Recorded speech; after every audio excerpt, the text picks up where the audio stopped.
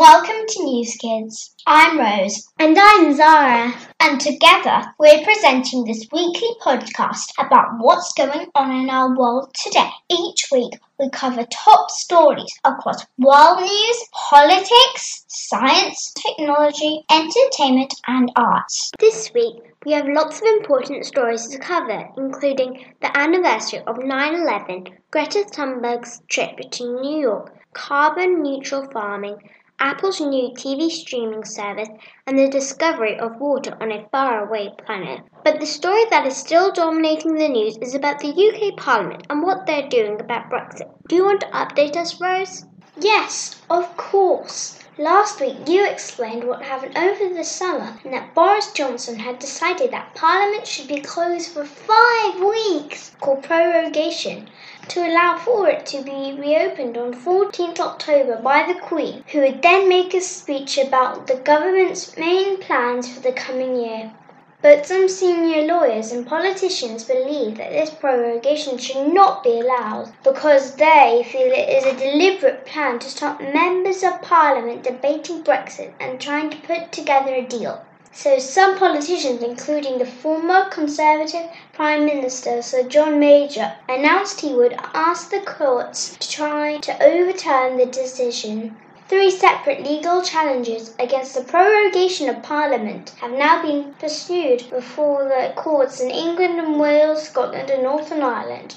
On 6th of September, High Court judges in England and Wales rejected the case, and an appeal is expected to be heard at the Supreme Court on 17th September. In contrast to the High Court's judgment, Scotland's highest civil court ruled on 11th September that the suspension of UK Parliament is unlawful. Edinburgh's Court of Session said that Mr Johnson's decision to prorogue Parliament ahead of Brexit was motivated by the improper purpose of stymieing Parliament. Both Scottish and English rulings and another case brought in Northern Ireland will be considered by the Supreme Court. In response to the High Court judgment, the Shadow Brexit Secretary, Labour's Sir Keir Starmer, has demanded that Parliament be recalled. But the government has said that Parliament will remain prorogued pending next week's Supreme Court hearing. Downing Street said the government was disappointed by the decision and would appeal. So Zara, what do you think about all that? It's more exciting than TV. Except it's worrying too because it's real life and grown-ups are supposed to know what they are doing, but they obviously don't. It's all very interesting, but so shocking. Imagine people asking the Prime Minister whether he has lied to the Queen, and we still don't know what is going to happen. We've both spent the summer in England, and we know how concerned everyone is about Brexit. Yes, we definitely do. You spent some of the summer in New York too, didn't you? I did. And one of the saddest parts of my trips was visiting the 9/11 memorial. This week was the 18th anniversary of the 9/11 terror attacks. These were the biggest terrorist attacks ever on America. On the 11th of September 2001, some Islamist extremists hijacked 4 planes that were flying over the US. 2 of the planes were flown into the Twin Towers of the World Trade Center in New York. The Twin Towers of the World Trade Center were the tallest buildings in New York and a real landmark. A 3rd plane was crashed into the Pentagon, which is the headquarters of the U.S. Department of Defense in Washington, D.C. The 4th airplane crashed into a field about 80 miles away from Pittsburgh in Pennsylvania. Nearly 3,000 people were killed in these attacks and thousands more were injured. Earlier this week, on the anniversary of the attacks, a moment's silence took place at various locations across America, including at the Pentagon and at the site of the attack, which is known as Ground Zero in New York. The ceremony in New York took place at the 9/11 Memorial and Museum, where 2 reflecting pools are inscribed with the names of those killed in the 9/11 attacks and also those killed in the New York bombing in 1993. Each year, the names of the city's victims are read out at the ceremony. Whilst we are talking about New York, I wanted to update you all on Greta Thunberg's trip to New York, which we spoke a bit about last week. She arrived in New York at the end of August by sea to attend the United Nations Climate Change Summit, which is going to take place on the 20th and 23rd of September. However, Greta has been busy spreading her message even before the summit and has been continuing her Fridays for Future strikes. Her first strike took place outside the UN headquarters, with hundreds of people protesting about climate change. Greta has also recently been on a second strike with a school in New York. Last week, she also took part in a live webcast called The Right to a Future, where she spoke about why she is so worried about the climate crisis. She said that if you know how important it is, then you know that you have the responsibility to do something. Greta has Asperger's syndrome. People with Asperger's syndrome may find it hard to express themselves and how they feel and find it hard to make friends and socialize. Greta said that her Asperger's syndrome contributed to her say it how it is attitude and made her determined to find out every single detail about climate change and act on it. She has certainly done a lot so far to increase awareness of climate change. I'm pleased that the awareness of climate change is increasing. This week, the National Farmers Union, which represent farmers and landowners across the UK, launched a plan to reduce gas emissions from farming almost completely by 2040, which would be 10 years ahead of the UK government overall zero emissions target. The NFU's plan has three main elements: reducing emissions and increasing productivity, increasing the amount of trees and hedges, and growing more crops for energy. The first part of the plan gave recommendations as to how farmers can reduce their emissions, including being more careful with the chemicals they use to reduce waste, changing the diets of sheep and cows so they don't produce too much methane. That means fart so much.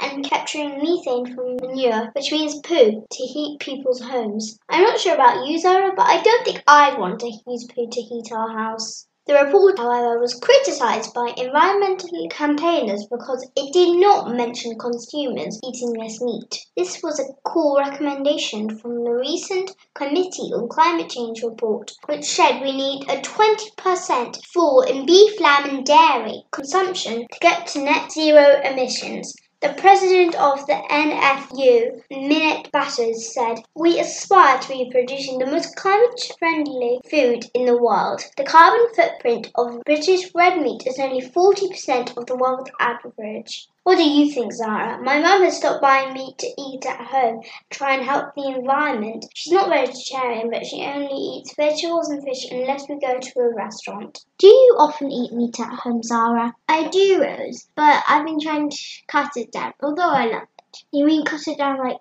once a week, once a month? Once a week. Would you ever consider becoming vegetarian? No, there is just no way that I will become a vegetarian. I could give up meat, but I could probably never in my life give up fish. That means I give up sushi, and sushi is so good, and I love it so much that I will never become a non-fishitarian. Well, I'm the opposite of you, because I will never give up meat, but I will give up my fish. I find climate change really worrying, but not all the news this week has been sad. Let's talk about something I love, entertainment and TV. This week, Apple's chief executive announced that Apple is going to launch one of the cheapest online TV subscriptions in the world. Tim Cook announced at Apple's annual product launch that Apple's streaming service would be launched on the 1st of November in more than 100 countries and would cost £4.99 per month. This is cheaper than Netflix's most basic package of £5.99, and the streaming service is due to be launched by Disney on the 12th of November. Apple is thought to have spent $6 billion on original shows for its new TV service. Customers who buy any Apple device, such as the new iPhone, will receive a free 1-year subscription to Apple TV+. Apple also announced the launch of 3 new iPhones, the iPhone 11, iPhone 11 Pro and the iPhone 11 Pro Max, a new Apple Watch model and a new iPad. The iPhone 11 Pro and Pro Max will include Apple's first triple-lens camera. The new iPhones also have what Apple claimed to be the toughest glass yet in a smartphone, meaning the screen should not shatter if you drop it, and the new phones can also survive in water to a depth of 4 meters for 30 minutes. For our final news story of the week, there was an exciting space discovery. Scientists at University College London found water in the atmosphere of a faraway planet orbiting around the star. The planet, called K2-18b, was discovered in 2015 by NASA's Kepler spacecraft. Before I carry on with the story, Zara, I really think we need to find a proper name for the planet, don't you? Well, I've got 3 options. It could either be called Planet Zara, Planet Z, or Planet ZR. Or maybe it could be called Planet NewzKidz. I think we should call it Planet ZRA, Zara and Rose NewzKidz. Won't people wonder that don't listen to this podcast what ZRN stands for? But I like Zara and Rose NewzKidz. Okay. Why don't we call it Razara or Zoes? That just sounds silly. How are we going to agree? By letting our little siblings decide. Now, we're here in the studio with my little sister called Isa. Hello. And my little brother. Hello, my name is Laurie. We're trying to decide a name for this new planet. It's either Zoes or Razara. I don't like either of those options. Well, I like the Zara one. You mean Razara? Yeah, Zara. What if we called it something completely different? Planet Dreamland. Or we could call it Planet Zeus. It needs to be named after a Roman or Greek god. Today, did you know, Rose, that my science teacher taught me a mnemonic about how to remember the order of the sun?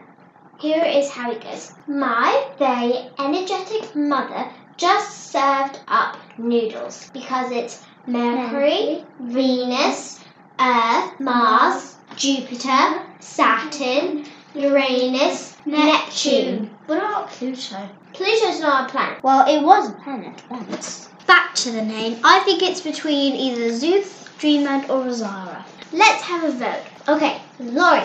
Yeah? What do you think? Razara, Zeus, or Dreamland? Zara. Isa. Dreamland. I think it's Zeus. I think Razara.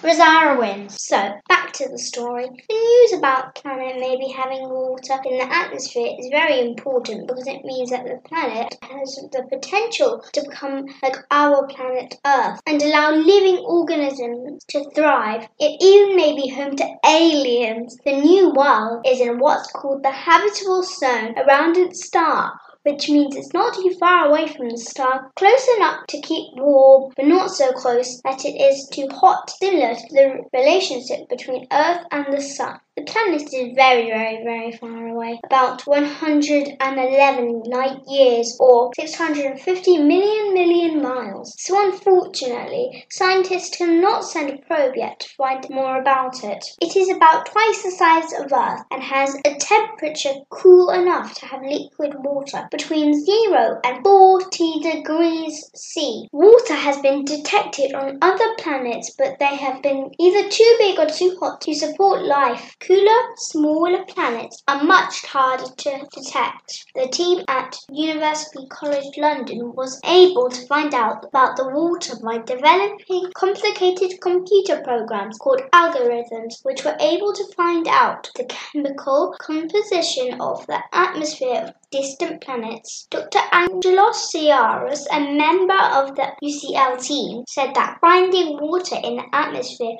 of a potentially habitable exoplanet was incredibly exciting. He said, "It brings us closer to answering the fundamental question, is the Earth unique?" So, what do you think, Zara? Is the Earth unique? Well, we could discover lots of other planets which have the sea and land and may or may not have humans or aliens on them. What about you, Rose? Well, I think there are other planets like Earth out there, and also I hope they find aliens on Zara. I think it'd be cool if humans and aliens were on the same planet. That's all for this week. I hope you enjoyed our show, and thank you for listening.